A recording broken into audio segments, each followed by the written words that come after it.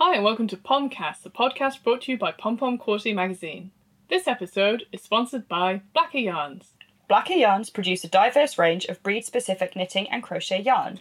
With everything from Shetland and Blueface Leicester through to Wensleydale, Gotland and Manx, you'll be sure to find an unexpected treat. If you're thinking of embarking upon a breed-specific adventure, then head over to www.blackeryarns.co.uk. All Blackers wares are spun and dyed on their mill in Cornwall using 100% British fibre and sustainable production methods. There are exciting things afoot at Blacker HQ this month. Ooh. Their St Kilda laceweight yarn, made from the fibre of two of the oldest and rarest British sheep breeds, Soy and Borore, has been dipped in a rainbow of colour. Blacker have teamed up with the Knitting Goddess to produce 10 hand-dyed shades. Hand-dyed yarns possess a great depth and intensity, which is particularly striking over their subtly textured St Kilda yarn. The collaboration came about from a desire to recognise the importance of this country's rich textile heritage and elevate the fibre from such rare and beautiful sheep.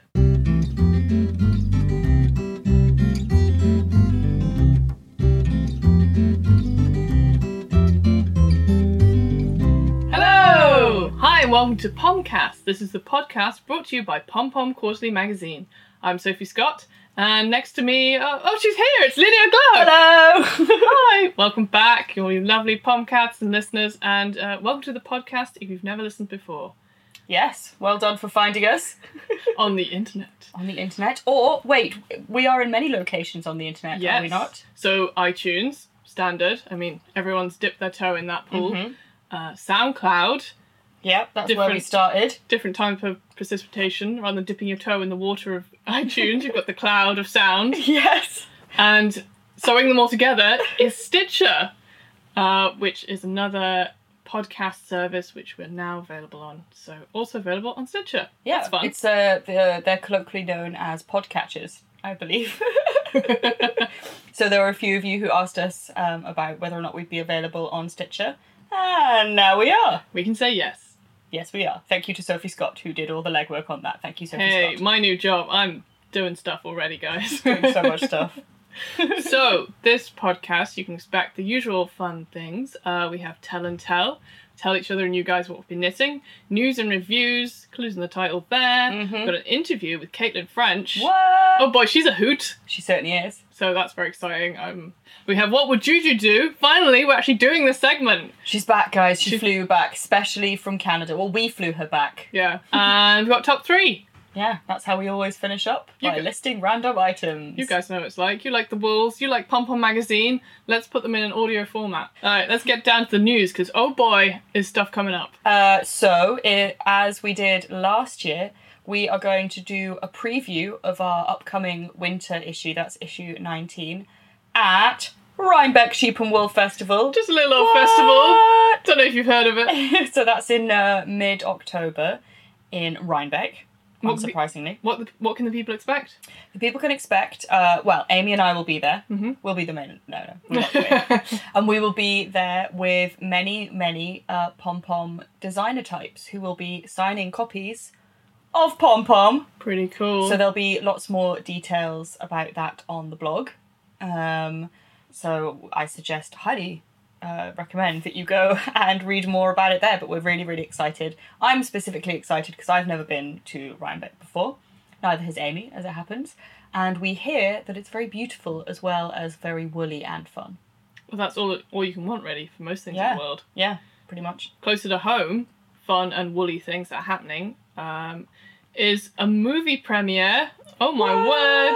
So the film is called Yarn. Very Googleable. Yeah, very Googleable. Yeah. And it's going to be on the 9th of October at Hackney Picture House. So, yes, very near to the PPHQ, which is nice. Sorry, so that's the London premiere. That's the London premiere, sorry. Yarn. Yeah. Yep, so that's at Hackney Picture House just down the road, and Sophie and I will be hosting a Q&A after the screening. That's pretty cool. I'm very excited about that. Pretty good. Yeah. With the writer and executive producer, Krishan Arora, and the producer, Heather Millard.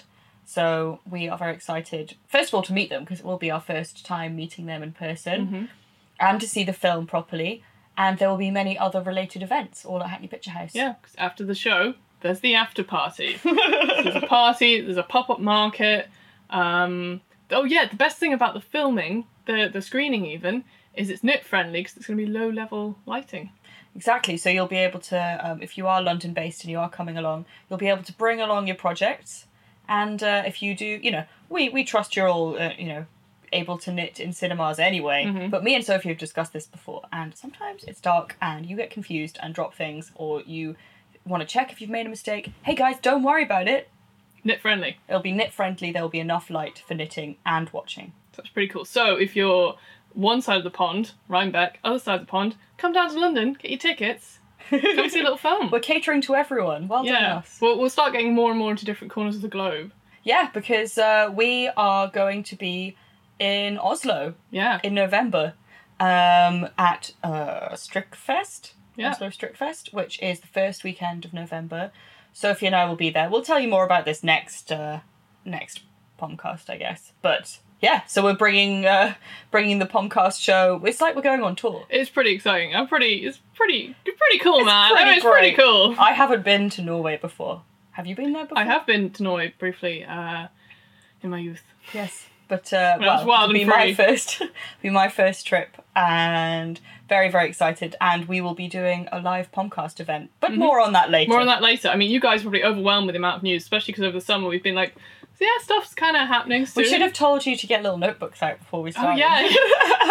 Well, you know what the folks can Diaries. do if they ever miss anything, or they want to read more, they want to get the link to Rhinebeck, or they want to see how to buy the tickets for the Yarn movie. There's a place for that. There's a time and a place. And that's if you head to the Pom Pom website, pompommag.com, and go to the podcast section, and we have all the notes and sometimes silly photos. So that's good. Also, this news, we're really cranking out this news this episode. We've shot the winter issue. We certainly have. Well, I mean, since we will be releasing it at Rhinebeck, you'll be glad to know you'll be glad to know that we're ticking along there, just putting it together. Yep, we shot the winter issue a few weeks ago in a very beautiful studio location in North London, which was carefully chosen to be very near my house. And quite conveniently for you. And also happened to be a very lovely location. And we're very excited for you guys to see the fruits of our labour. Winter issue coming soon. You're going to hear more about it on this podcast. Because, the news, it's autumn now. It's back to school. Back to school. Back to school, loads of news. Loads of news. And we like to tell you what we've been up to. So on a knit-to-know basis, Lydia, I have been making my Rockane jumper. So that's the kind of Gansey-inspired jumper, which was from the autumn issue. I want to call it Raquette. Or Raclette? Raclette. The cheese issue from Pom Pom. Baccarat, no, what? It's and I'm making it in Viola's Mooresburg DK in the colour mustard seed. So I think I'm maybe about a third of the way into that. That's good. Thoroughly enjoying it. Been knitting it whilst watching things. Standard kind of Knitflix activities. Yes. Patent pending. Knitflix. I also made another Queensland Beach headband from Fiona Alice's book Take Heart, which will be a gift for somebody who doesn't listen to this podcast, so it's fine. Secrets! You're very singy today. I am actually, I'm in a good mood. Secrets! So that's what I'm making in the knitting world. Yeah? Yes. That sounds good. How about you? What am I making? I'm also making something which is a secret, which I can talk to people about because they have no way do they listen to this podcast. I'm going to a wedding, and at the very last minute, I've decided I'll knit them a Take Heart hat each, because that's lovely. They will have warm heads and therefore be able to make good marital decisions. And obviously the design by Fiona Alice, it has the heart cable. So excellent. I now have 4 days to do this? I can knit 2 hats in 4 days. I believe in you. Well, I'll keep you posted for next time. Every now and again I'm like, But so far it's good. That's how much I've done. I'm going to point it to Lydia. That is good. I believe in you. It's a couple of inches. It's okay. Hats are quick. Hats are quick, guys. So that's fun. And I haven't done any speed knitting for a while. So I thought, I've been quite chilled recently. I just need to give a little bit of pressure to myself. Deadlines. Deadlines, yeah. So that's been my knit life. And otherwise, knit to know, I went on a hen do for the first time, which is kind of linked to that going to a wedding thing. Ah, yes. And there was Willy Straws. So That stereotype, tick. It was fun. Good. Yeah. Nice little weekend away. It was. And we played also Pin the Junk on the Hunk. We've played Pin the Tail on the Donkey. I don't need to explain anymore. We'll get a bit blue over here. I know. It's this PG-13 podcast.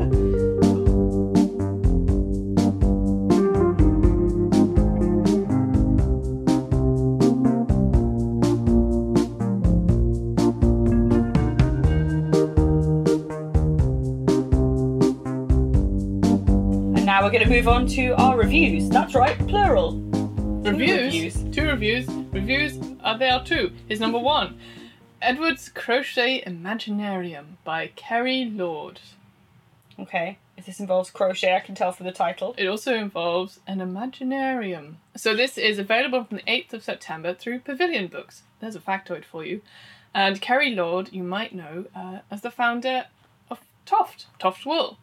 And this book is very unique in the fact it gives you not just a set amount of patterns, but the building blocks, the technical tuition, and the inspiration for some weird and wonderful creatures, such as the Imaginarium. Certainly does. I mean, I can see the cover right now, and there are many fun crocheted creatures gracing its cover. So, Lydia, have you ever wondered what the creatures of the bottom of your garden might look like? Or visualise the dishevelled hairstyle of a sock monster who lives in your washing machine? Every morning? Well, here's a million different monsters that you can make. So the way the book works, it's like a mix and match thing to make your own creative monster. And it's kind of unique because it's like a little flip book. So the pages in the book are split into three. Like thirds. Thirds, exactly. 3 thirds. And you have your heads, you have your arms, and you have your legs. And then you can sort of separate the bits of the flip book. So I want this arm, so I want these legs with that, and I want this head, and you can mix and match, almost like an infinite, at least over 1 million, I'd say. Easy. Like 3 million, maybe? Zillion. 2, 2, 3, 5 million, and 1. Got it. Wow. Monsters. That's a lot of monsters. That's a lot of monsters, yeah. So Edward, within the Edward's Crochet Imaginarium, is her son. And one of the nice things that Kerry writes about in the book that I really liked is, she says also for adults, obviously, to be involved in the making, but she wants it to, like, engage with the children, you know, so they'd be like, oh, Mum, I think this head's the best one, or, oh, no, we definitely need to put these feet on the monster. Oh, that's fun, so it's like a little collaboration with the kids. Yeah.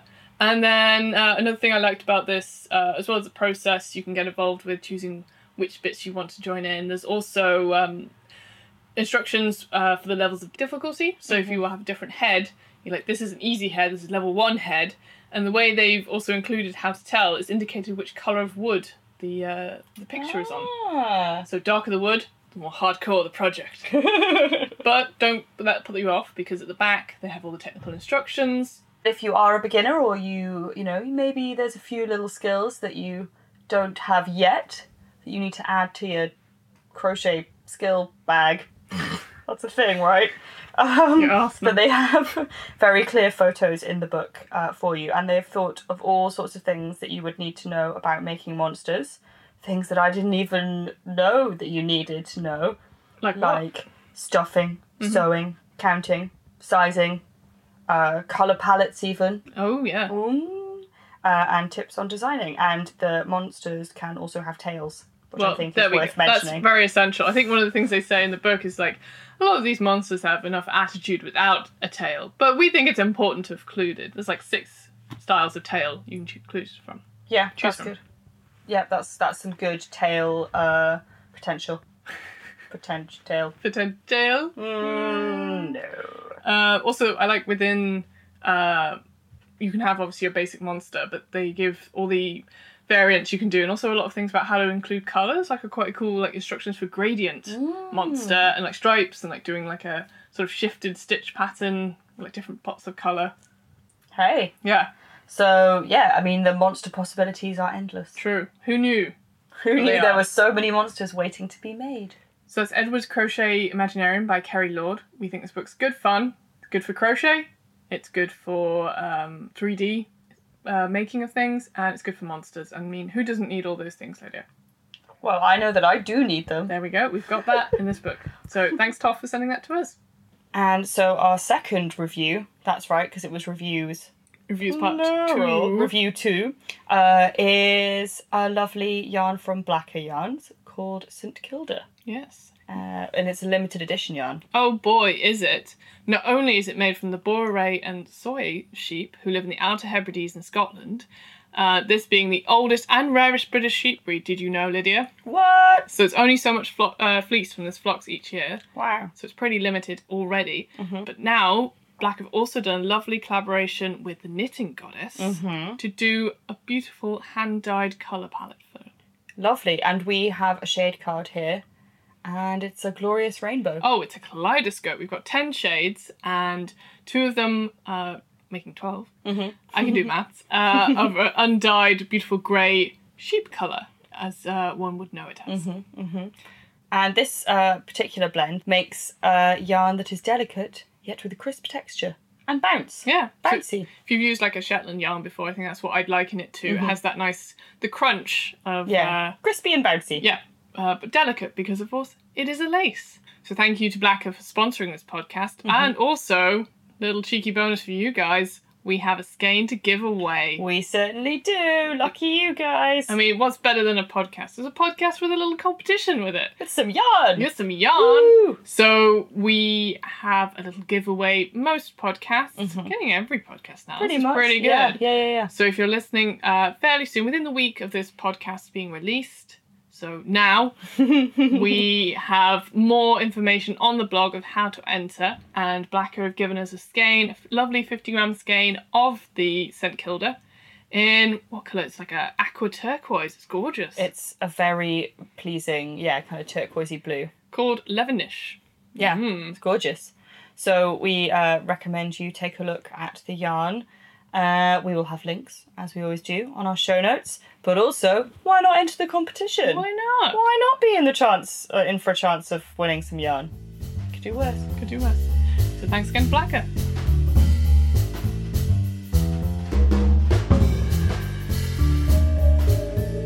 So for this episode, we have an interview with Caitlin French. Woohoo! Woo! Sophie spoke to her via Skype, so although the sound quality it's all right, it does at times sound like she's in a tunnel. We don't believe that she was in a tunnel. Pretty sure she was in her house, but just to warn you about that. And Caitlin French is, of course, the totally rad designer and dyer. Her designs have been in Pom Pom's issue 5. And we had her mordant recipe. This is more notable. Her mordant recipe in our most recent issue 18, because Caitlin is a pretty accomplished natural dyer, I think it's fair to say. So we spoke to her across the sea. And just as a little reminder, there are a few swears in this section of the podcast. Just a couple of baby swears. Yeah, no biggies, but just if there's anyone around who you would rather didn't hear swears, or if you would rather not hear swears, just a little heads up.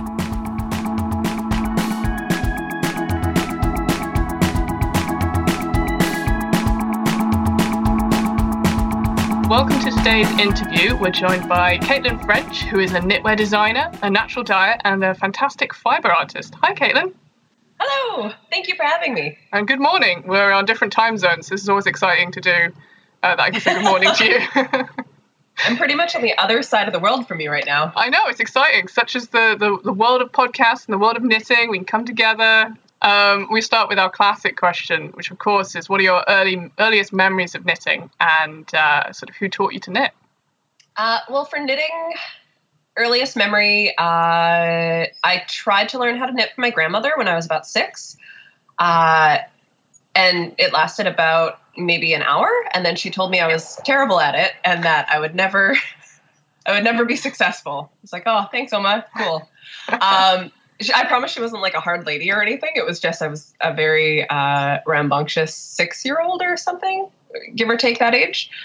So then I tried it again when I was 19 or 20, and I was driving from my hometown down to Vancouver, where I live now, for a punk rock concert. And one of my friends that was there, she was like, "Do you want to learn how to knit?" It's like, yeah, I guess so. That sounds good. My grandma told me I was shit at this, but we'll see. And it worked, and it kind of stuck, and I could knit and purl. I did like a fan and feather scarf. And then I just kind of put it down and didn't do it again for, oh God, many years, like 4 or 5 years, maybe. And then one of my best friends, she was opening a yarn store. She was like, "Hey, do you want a job? Do you want to work for me?" I'm like, "Yeah, I can't really knit though." She's like, "No, you'll figure it out. It'll be good." I'm like, "Okay, cool." So then she opened a yarn store, and I learned very quickly that I was in over my head. And so every night I would go home from work and I would do something harder every single night until I was able to write patterns within a few months. And that's kind of how it went, is just getting thrown in the deep end. I like that. That's something that sort of embodies punk rock, I think. That's something you wouldn't expect. You're like, I went to a punk rock concert and learned how to knit. You know, that's the embodiment of a rebellion of punk. Was you actually at the concert knitting then, or? Yeah, I was like doing cool. Fan and feather. I'm like, oh shit, okay, knit two together, yarn over. Oh my god, and it was very like intense. That's deep end as well. If you can knit at a concert, then you can knit anywhere. Well, but that's not to say that I didn't already have like a textile background. Okay. When I went to university, I went for a few years to do my my fine arts degree. And then I took a year off to go to another school that, rather than being like a fine arts school, it was more of a craft-based school. Mm-hmm. And I went there for their jewelry program because I wanted to make jewelry. And in the first 7 weeks there, you have to take 2 of their courses at the same time. And so I tried to get into ceramics, and ceramics was full. So I decided to go with the textiles because they all look like witches. I was like, well, those are my people, like, so I can get down with this. And my first day of jewelry school, I turned on the torch and just got sweaty. I'm like, oh God, I'm so afraid of fire. So then I was in textiles. Fire was very scary. So I did a year there, and then I went back and I finished my degree with like a very textile heavy influence. Mm-hmm. Yeah. Oh, cool. So I think one of the things I know you best for is your work with natural dyes, and we had your lovely tutorial recently in issue 18 with the Mordants. Yeah, thank you. Yeah, I know. Yeah, we were really pleased to have you as part of it. It's really cool. So when did you start exploring this technique and sort of become part of your practice and sort of your textiles and your yarns as well? Well, when I went to textile school, they taught us how to be dyers there, and doing all of the technical aspects of dyeing using acid dyes and fiber reactive dyes on plant-based and protein fibers, being able to get exact colors, I could do that quite easily, figuring out the math and nailing a color. But it was the magic of going out into the world and actually harvesting and not knowing exactly what color you're going to get. That seemed, I guess, more real to me. So that was my first kind of, I guess, foray into natural dyeing was in 2004, which is a long time ago now, it seems. And so then I just kind of noodled around with natural dyeing for, the next 6 or 7 years. But it was when I started knitting, that's like when my friend opened the yarn store, that really struck it home for me, where I wanted to do it a lot more. Mm-hmm.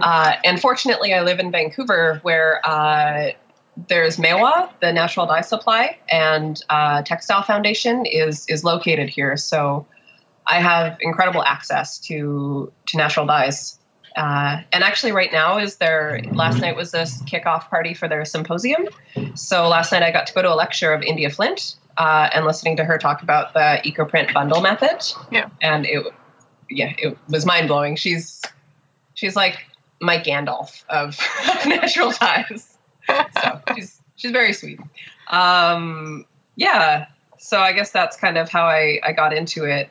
I would say you sort of already talked a little bit about sort of using sort of what's on your doorstep, but sort of being in nature and being outside, like you can see from sort of your Instagram feed and your blog, it's sort of integral to sort of how you work. How do you get that balance then of sort of, being outside, inside with your work, and how that sort of informs your practice? It's funny to like go through my Instagram feed and like think like, man, it looks like I'm like this like magical creature always out in the forest. I mean, that's what I think. This is what this interview is. Is it like as amazing as it looks? That's it's yes and no. So half the time, like, hey, I'm gonna go do some wild crafting because it's kind of like the last big push for tansy, a natural dye that grows here. But I'm gonna be like on the side of the highway in a ditch, going to wild. Because tansy here is considered a noxious weed, so going and wild crafting it yeah, I don't take it like from forest. I'll take it from the side of the road where I know that they're going to go through with a mower probably in the next couple of weeks and just take it down. But then in 2 weeks or so, it'll be like heavy mushroom season here. So then I'll be going out into actual forest and wildcrafting dye mushrooms. So there is a balance. I do kind of use my work to get myself out into the forest at least a few times a week. Because I do live in Vancouver and like we're in a rainforest, I can easily get to the middle of nowhere very quickly.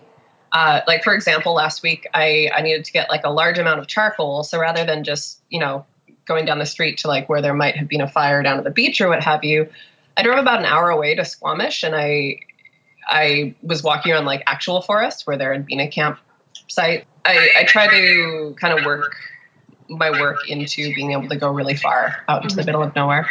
So it's a good balance, I think. Yeah. Yeah. But yeah, today I'll definitely be in a ditch harvesting. Yeah. Take photos of it. Maybe we should talk about your upcoming book then, which is The Darkness Fell. Like, how did that start? Oh, so in the summer of 2014, my husband and I went to Iceland for almost 2 months. And we had gone to Iceland a little bit because it's amazing and we wanted to go and see what all the hype was about. And also because I wanted to have kind of like a break from like my regular life. So at that time I had been for a few months, like fully 100% menopausal because I had endometriosis and my specialists were preparing me for a hysterectomy. So they put me on this medication that like in 24 hours, I was 100% like fully menopausal, which I was like, oh my God. And everything was very hot and emotional and like wild. So I was like, if I'm going to be this, I need to not be in like my regular life. I need like a break. So we packed our bags and we drove across Canada and then we flew from Montreal to Iceland, spent a few months in a very small tent, hitchhiking around and adventuring. After I got home about like a month and a half later is when Darkwoods got released at a big knitting festival that happens here called Knit City. And then the day after Knit City, I got a hysterectomy, which is wild. So now I'm back on the other side of menopause because they left me with one ovary. And yeah, it was like this whole like whirlwind of like, I'm releasing a book, I'm about to get like, a hysterectomy, which was a pretty intense thing as like a 30-year-old human. Right. And I'd just gone on this big epic trip and it was this whole thing. So then when last summer I was talking to my partner, Arlen, I was like, I kind of want to go back to Iceland. He was like, oh, we've already done that. Let's go do another thing. And I'm like, well, you kind of did that. But like, I cried a lot and not like, sad cries, but just like, oh my God, there's a puffin and just like crying for 2 hours. Cause like menopause is heavy, man. So we went back again for our 10-year wedding anniversary. This time we went back with 5 friends. And when he was like, okay, we're going to go to Iceland. I'm like, yeah, let's do this. I was like, you know what? I should design some knitting patterns and we'll shoot them there. It'll be like very dreamy and ethereal. He was like, yeah. I'm like, you know what we should do? I was like, let's not just like take photographs. Let's take them all on film. And not just take them all on film, but take them on like medium format film, because that's what I shoot with a Bronica. So we did it like the hardest way possible. So we couldn't see any of the shots that we had gotten. We just like hoped to hell that they were going to work. Shot them, came home, developed all the film the day after we got home from Iceland, and they all worked, which is pretty, like, I'm like, we did well. That's pretty good. We did do some studio shots of all the work, but that was all shot by my friend Amanda, but all still on medium format film. So every shot from the new book is shot on film, which amazing. Feels really, I don't know, man. I don't know if it was like, just that I guess it's just cocky to like shoot everything. Well, because you can. Yeah, I was going to say, like, what's the choice with that? Like, definitely just, going out. I'm like, well, if this doesn't work, it would be a very expensive test. So, right. Yeah. But it worked. So I just finished the layout for that. Everything is done except for I just need to do the finishing touches on the cover, and then it goes to print. That's exciting. Tonight. Which is wow. So it should be out for Knit City this year. So October 1st, it'll be ready. Okay. Well, really we'll be watching the space. So is it inspired, the pieces, the knitwear are inspired by your original trip to Iceland then? Yeah, it kind of, that's where it came up, where, so it's all the yarn that I used for it is from Eastex, the Lopi.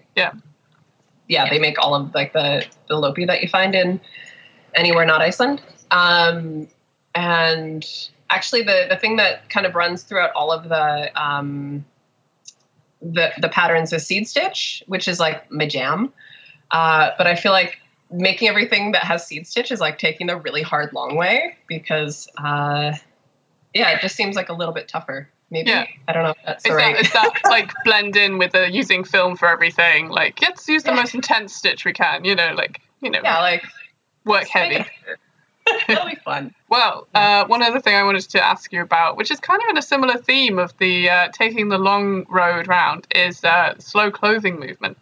So you make your own clothes. So I just want to say, like, why and how that's important for you. For me, I guess the best way to describe it is that I want to make the least amount of impact on my land base as possible. And whenever I speak to the slow clothing movement and the idea of like my land where I live, I don't say landscape because landscape kind of notes that like you're looking at something as like a viewer, not as like an active human being in with where you are. So when I say land base, it means like what is my impact on the watershed where I am, what animals live where I am, how am I affecting the indigenous and invasive species, and if it's indigenous, how long has it been there? How does it grow? And if it's invasive, has it come into itself where it is an invasive species, but it's actually something that supports the ecology of the land base. Right. So thinking about all of those, and then as a human being living in the city, it's tough, man, because it's like, okay, what am I eating? What am I like wearing on my body? How does all of this affect, everybody in my life? And I just can't get down with a $5 t-shirt. Like I don't often buy clothing. If I do, I try to thrift a lot of clothing, or I buy things that are pieces that I can wear for a really long time. Yeah. Because the idea that, somebody had to grow the cotton to make the t-shirt. So a cotton t-shirt takes about 3,000 liters of water to grow, whereas like a linen one would take about 8 to 10 liters of water. So 3,000 liters of water, then it was dyed somewhere. And typically things that are dyed overseas might not have the same sort of environmental practices that we have. And that's why a lot of dyeing is done overseas, so that you can pollute the land base of somebody else, because you're not having to deal with that watershed and the environmental impact. Because the dye industry is one of the heaviest pollutants of anything in the world, but it's just not spoken of. And then they will take, whatever company is making this thing will take the fabric and they'll take it to somebody to sew the thing, to actually assemble the garment. And whoever is assembling the garment isn't being paid properly. Like they're not, making a living. It's essentially the idea of slavery, like that I'm better than somebody else because I can afford to buy this $5 thing that somebody else got paid almost nothing for. That's kind of holding yourself in a higher esteem than another human being. And that doesn't make any sense to me. And then something, getting shipped over from wherever to here, it's on a shipping container going across the ocean. Like that seems like a very excessive way of living your life. So the idea of fast fashion where you just buy a thing and then you get rid of it, that makes no sense to me. Like whatever you have, you should be mending, and with honoring whatever cloth that you're wearing, whether you're mending it so that it doesn't look like it was broken or visibly mending it. Mm-hmm. That makes sense to me. Thrifting clothing, which is great. being able to assemble your own clothing. So if you can make your own clothes, that's dope. That's super awesome. Yeah. Or supporting other like artists who make beautiful things. Do you think that ties into the being a knitter? That you're the patience that you have of producing something, it will take stitch by stitch, that sort of links to keeping clothes, having clothes that you will keep for such a long time. Absolutely. Like the idea that you, because you could just buy anything that you could knit, you could also just buy it. But to spend the time to be mindful enough to make something that you will hold dear, that like you actually put your work into, like it's a mindful act of making, I suppose. I love the phrase you use, honor the cloth. I think I'm going to use that more. That's going to be my phrase, to honor the cloth. Yeah, it's like the woman that I went to her lecture last night, India Flint, she wrote a whole book about this called Second Skin. And it's all about the slow clothing movement and the idea of being a mindful human. Oh, I wanted to talk about going back to natural dyeing because, it's been our most recent issue, and of course you were involved in it. There's loads of tutorials as well as yours. What advice would you... Yeah, let's mention that again, yeah. What advice would you give to someone who's interested in natural dyeing or starting something like that? Oh, man. To be okay with experimenting. Okay. So in the world of natural dyeing, I think that there's kind of two really important things. One is to be willing to try new things and to be okay with the results if they don't work. And so with that, when I say that they don't work, is that you're using something that's not light fast or wash fast, so something that will, like, the color will eventually fade. When I say that, I mean that you could do small samples for yourself at home. These aren't like for sale items. This would be something that, you would take note of what you dyed with. Did it stay? Did it not stay? That's kind of like a fun part of the journey. But then on the other side of it is acknowledging the work that's been done by those that came before us or those that are working alongside us. For me, it's whenever I teach natural dyeing, I will, give as much information as I can. And then I'll say, I'll give a list of like 3 or 4 books. And like, these are the people that have written like the most, I think the most important information that's come up in natural dyeing in the last however many years. Since last October, tell people to buy Christine's book, From a Verb for Keeping One, the Modern Natural Dyer. Fantastic, that I think is 100% my, like, that's the book that I tell people, like, if you're going to get started, this is the one. This is, I think, the new Bible of natural dyeing. It's very important. And her work on that, it's exceptional. Yeah. But like, I'm still experimenting with things. A couple of years ago, I was walking around my neighborhood and I was carrying like a big giant basket instead of a purse, because then I can, put like whatever I find into it. Leaves and cats and whatever. Yeah. Not cats. I'm kidding. Yes, cats, yeah. Not that guy. But I was walking by this house and it had this beautiful tree and, well, a bunch of them. And they had like these red flowers that in the middle, it looked like there was like a blueberry. So I kind of like liberated one of the blueberries and I smashed it against my basket and it turned this like beautiful teal color. I was like, oh, that's amazing. So I like really ground it in.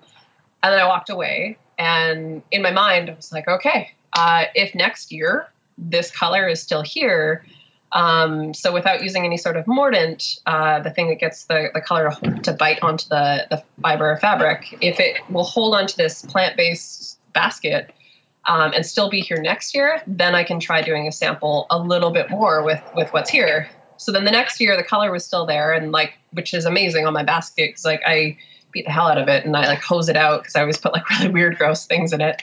And so the next year I went back and there were 6 trees, 5 or 6.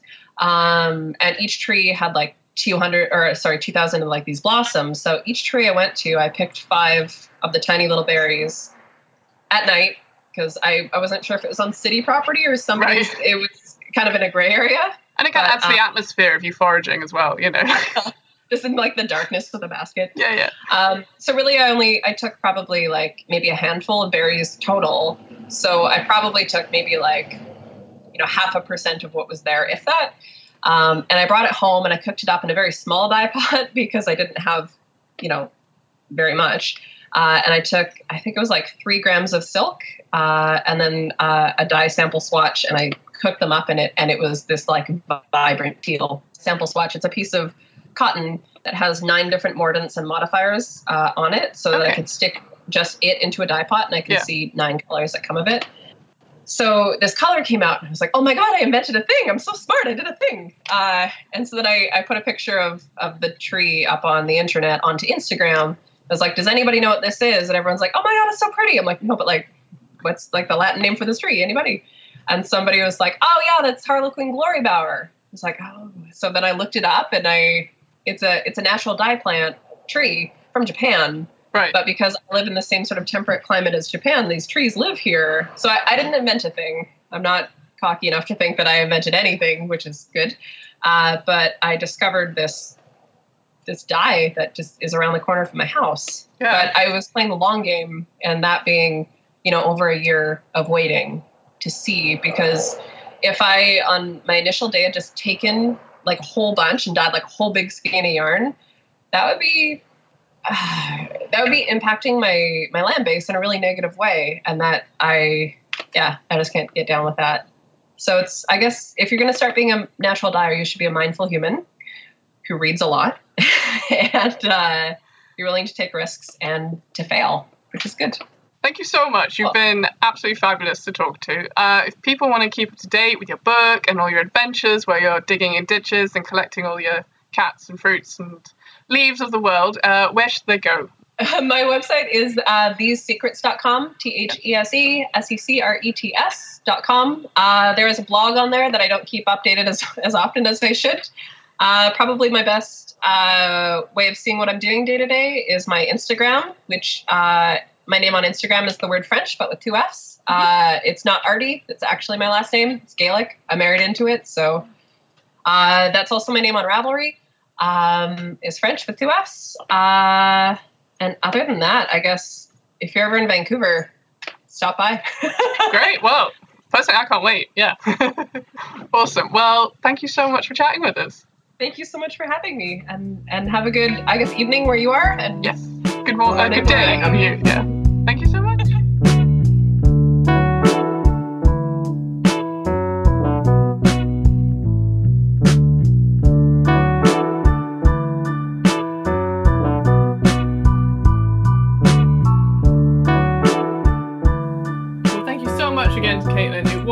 Lovely talking to her. So much we discussed, and it was a shame we had to cut it down to fit into the sections we have. Yep. But yeah, so thank you again, Caitlin, for talking to us all the way from Canada. Oh, one of the cool things actually, because we did video Skype, and it was an incredibly hot day, so obviously I looked very warm and sweaty, and she looks really cool because all her hands were still dyed with indigo that she'd been doing the other day. Yeah. Pretty rad. Pretty rad.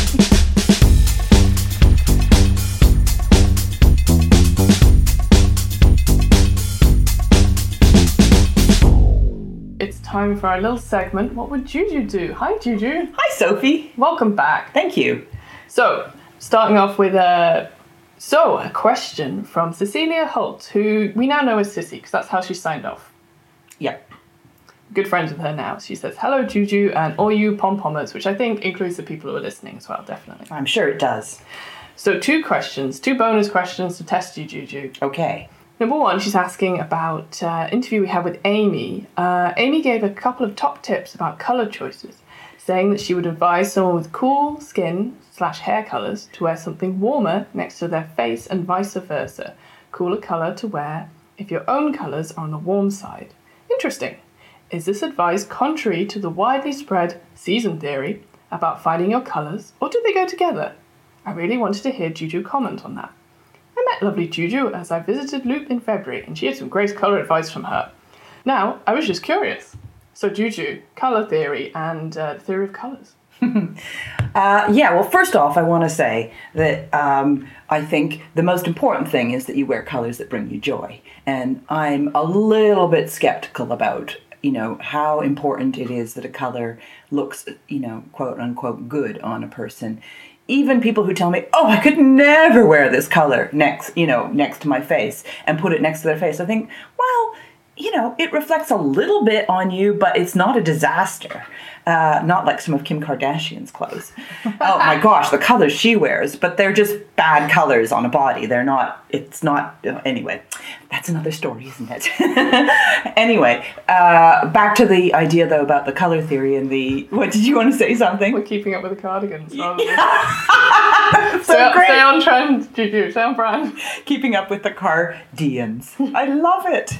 Can that be my segment from now on? Yeah. Okay, so color theory, though, generally speaking, the season color thing, which I think you're referring to, is the Color Me Beautiful theory from the mid-'80s.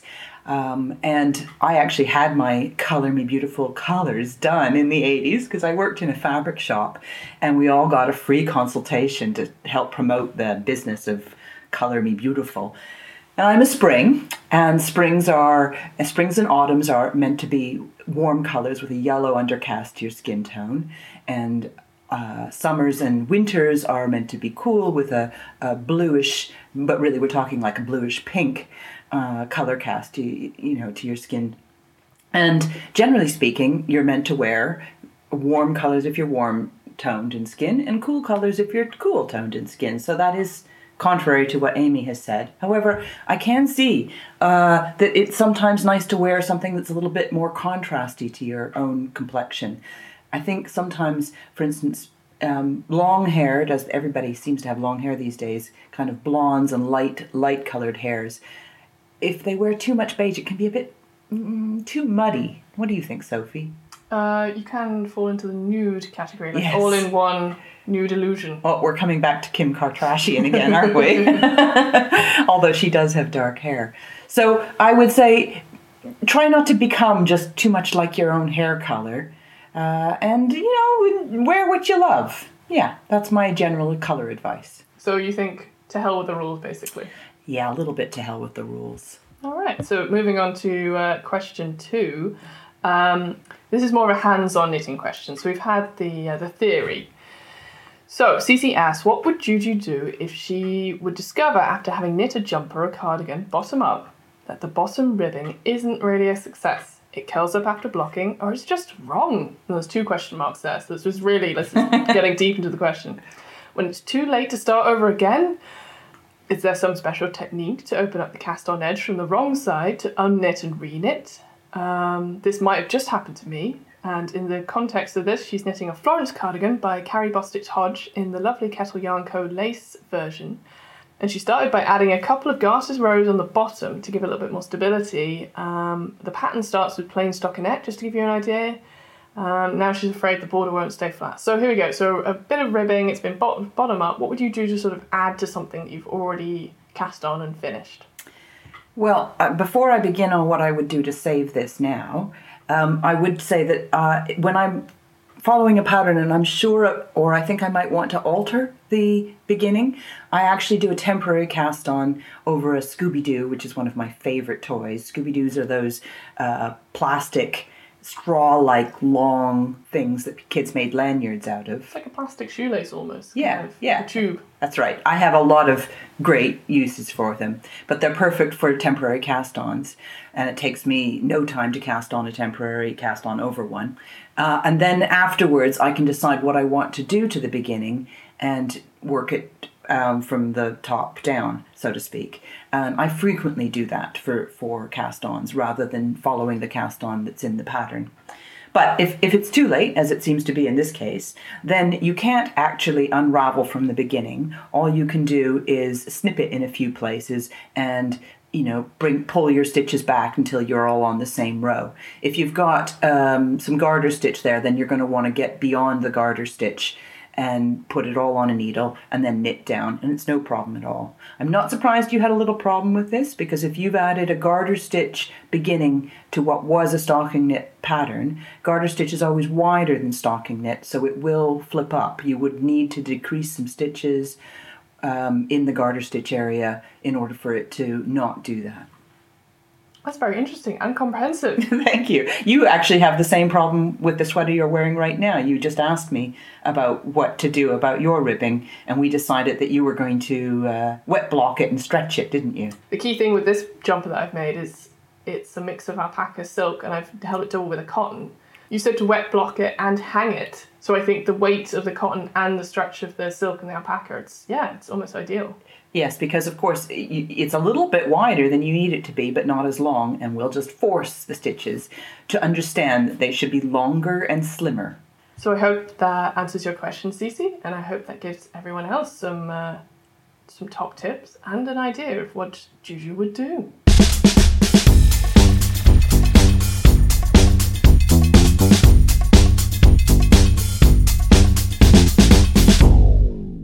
So thank you, of course, to knitting guru Juju Vale for spending time with Sophie Scott and answering many of your queries. We bow to her. We give her offerings of stitch markers. We do. Broken needles. And if you guys carry on sending us your queries, then we can carry on taking them to the guru, Indeed. the knitting guru, or crafting guru. I mean, she really is a woman of all the crafts. Indeed. So thanks to her and thanks to you guys. Another thing we want you to, because we love it when you guys write in. We do. And write to us more. You should write to us more. Podcast@pompommag.com is the email address. And what we were thinking, right? All right, okay, so Lydia, what's happening next month? Halloween. Right, okay, good, right answer. That's what I was thinking about. Love Halloween, what are we thinking about? We're thinking about scary stories. Thinking about spooky happenings, terrifying situations. All relating to craft. So we want your terrifying, like, mishaps. We want things like frogging, disasters. Yeah. Doesn't have to be paranormal activity with your knitting, but maybe it is. Hey, did a ghost steal your knitting needles? Did a poltergeist do your cast off?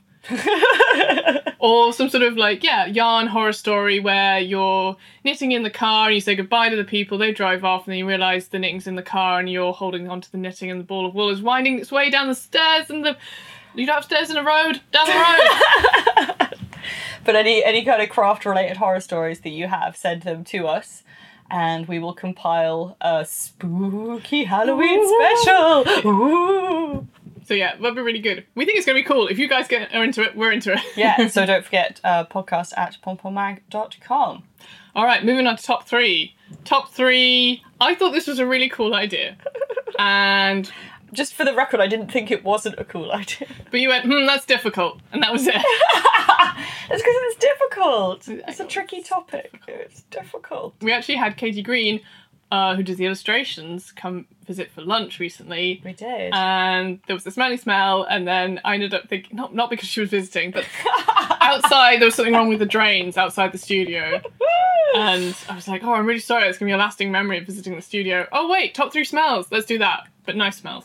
Yes, well, most top three are for nice things, yes? Yes. And I think smells are funny. The thing is, I think the reason that I was a little you're going to know, when I do my top three, it's going to be really boring and everyone's going to be like, oh, Lydia likes boring smells. What is a boring smell, though? Are we so blind in society that we judge people by their favourite smells? People of the world! People are going to judge me by my favourite smells. I'm worried. All right, well, do you want me to go first? Yes. All right. Yes, I do. And then I'll just copy yours. But then, I think it's something that you connect with people. You're like, I really like the smell of this. They're like, oh, yeah, I love the smell of that. Whereas if they say that they like a smell of a thing, and you're like, it's kind of gross. Well, you know never to speak to them again. Well, yeah, exactly. I don't have any friends who differ in their tastes and smells. Taste in music, that's fine. Politics, yeah, whatevs, don't care. Smells? It's got to be the same as mine. Sorry, guys. Okay, Sophie's got her post-it note ready. Okay, so what have you got at number 3? Number 3, lipstick. Okay. Really like the smell of lipstick. I think a particular brand, or? I couldn't think of the brand, but it's deeply connected with my mum. Being a little girl, early 80s, her putting her lipstick on. I was allowed to smell the lipstick. For some reason, it had an incredible smell. It's kind of sort of warm, powdery, almost vanilla-y, but there's like a kind of buttery chemical smell. Sometimes lipsticks don't smell good, and I will not buy a lipstick now. I am a woman who buys lipstick and wears it. I won't buy it if it doesn't smell good. That's very sensible. I've got to say, I also like the smell of lipstick, but I haven't really ever thought about it that much. Yeah, I think I think about it a lot. It's a smell I associate with my mother. So there we go. That's cute. Okay, we got number 2. Number 2. This is very specific as well, with a memory. Tea and coffee aisle in supermarkets. Wow. Yeah. I think your nose is stronger than my nose. Oh yeah, this is I think your nose has lifted more weights than my nose has. This is the disclaimer, I do have a crazy sense of smell. Yeah, because I think of myself as having quite a sensitive sense of smell, but clearly I don't. Like, I talk to my sister, or I've talked to partners and been like, you've done this, or you've eaten this, or you've drank this, and they'd be like, how can you tell? I'm like, I can smell it. Wow. I once was able to tell someone smoked a cigarette, and it was 4 days ago since they had a cigarette. So I'm sweating out that smoke. Yeah. Regular bloodhound over here. Wow, okay, so the tea and coffee and in any supermarket. Okay, any supermarket. I think it's from being a student, and that's one of my kicks I could get, which was very cheap, accessible, part of my daily routine, going to the shop. Last aisle I'd walk down before the checkout would be the tea and coffee aisle, because the smells of tea and coffee. It does actually have a lovely tea leaf aroma. Yeah, that's true. You're totally right. I just never really thought about it. Because yeah, coffee smells good, tea smells good, but if you walk into the central hub of where it lives, you've got all the smells. Of tea and coffee. Wow. Yeah. All right. Number 1. My eyebrows are raised really high right now. I'm so excited. I can't go for anything less cliched than a rose. I mean, that's so cute. By any other name, it would smell as sweet. Cool. Yeah. Any particular brand? You joke. You jest, Lydia, but yes. But I shouldn't. There's a famous breeder, I suppose you'd use that term, a guy called David Austin, who's famous, renowned within the rose growing world, for he is a cultivator, and his roses are always beautiful. I don't know the name of it, but there's a certain one that my dad has, it just reminds me of summer. It reminds me of being home. It's so honey gloriousness in its smell. You bury your face in it because it is as big as it's as big as your palm of your hand. Wow. And that for me is the epitome of happiness. Of delicious smells. And smells. Oh, that's so cute. Okay, my smells seem quite masculine now to me. I'm like, okay, if your smells were mixed together into a perfume, yours would be the girl perfume. That would be delicious. This is very sort of like, old-fashioned notions of masculine and feminine, sure, and so on and so forth. But if we were going with those, then yours would definitely be the girly one. Okay, at number 3, I have coffee. Coffee's a great smell. It's a pretty standard. This is what I'm talking about. I mean, it is a great smell, but I just feel really boring when I was thinking about my favourite. Anyway, I love the smell of coffee because in the morning, is there anything better? Many people would say maybe the smell of frying bacon, but since I don't eat bacon, I don't find that to be very exciting. But coffee, I do drink coffee, and I've always really loved coffee. It's good. Rich, inviting. Yeah, and you just know that it's going to make you feel real good. Yes. Give me that caffeine. So doesn't really need a lot of explanation because most people are like, yeah, nice. Even Amy, who works with us, who doesn't like coffee, she enjoys the smell. She does enjoy the smell. She's sensible. Yeah. Okay, and at number 2, it's a kind of complicated smell to describe, but it's actually kind of a normal one that everyone likes. So it's the smell of leather, but specifically because I used to go horse riding when I was younger. And I like the smell of horses, but I particularly like the smell of leather and horses together. Yes. And I guess maybe, or just horse smell. It's a good smell. Horse smell is interesting because it's a little bit like hay. Yep. But it's a little bit more like horse. Rusty almost, Yep. But also, the smell of the leather. And leather always reminds me of horse riding, like the smell of it, because I guess it's probably the most involved with leather I've ever been, because you do a lot of, cleaning of the tack, and that involves, cleaning a lot of kind of large pieces of leather. Yeah. And I'm not really the kind of person who's very good at taking care of leather shoes and things like that, so really the smell of cleaning leather always reminds me of horse riding. Nice. Okay, I love horse riding. I'm interested to see what number 1 is. Number 1 is the smell of the sea and sea salt. Oh, lovely. And specifically the smell of, I like everything about the sea more or less, except for the fact that it's dangerous, obviously. But that adds an air of peril and respect that you should have for yeah. nature, which I quite like. But again, I grew up by the seaside and I miss the sea all the time.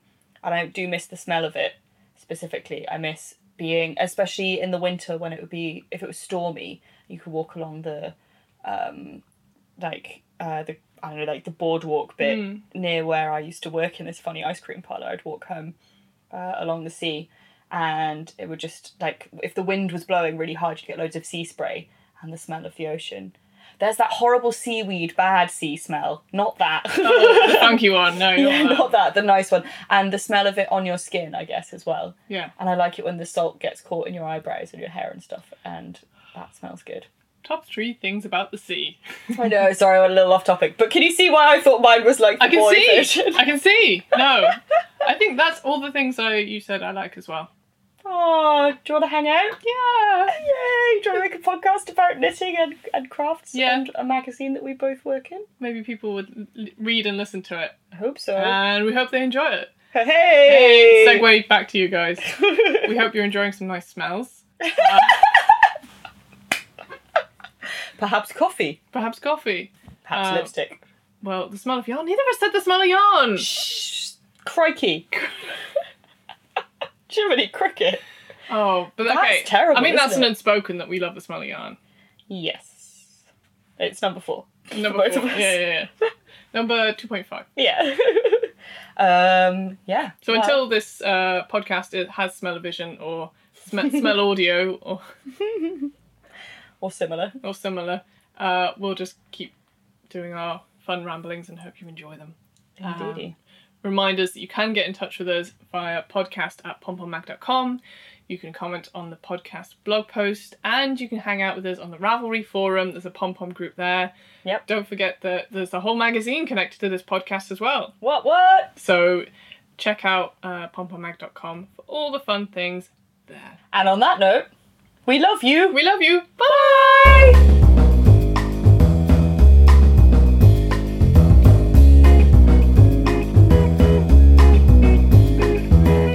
Pomcast is produced by Lydia Gluck and Sophie Scott, with lots of help from Eli Block, who created the original music for this show, and also got engaged recently! Woo! Congratulations, Eli and the lovely Tilly. For more Eli-related music, you can go to goodgirlandthebadtimes.com. Thanks as always to Megan Fernandez, Earth Mother and Yarn Goddess, who's a co-creator and editor of Pom Pom Quarterly. And to Amy, who's like our crochet hook that skillfully rescues any of our dropped stitches.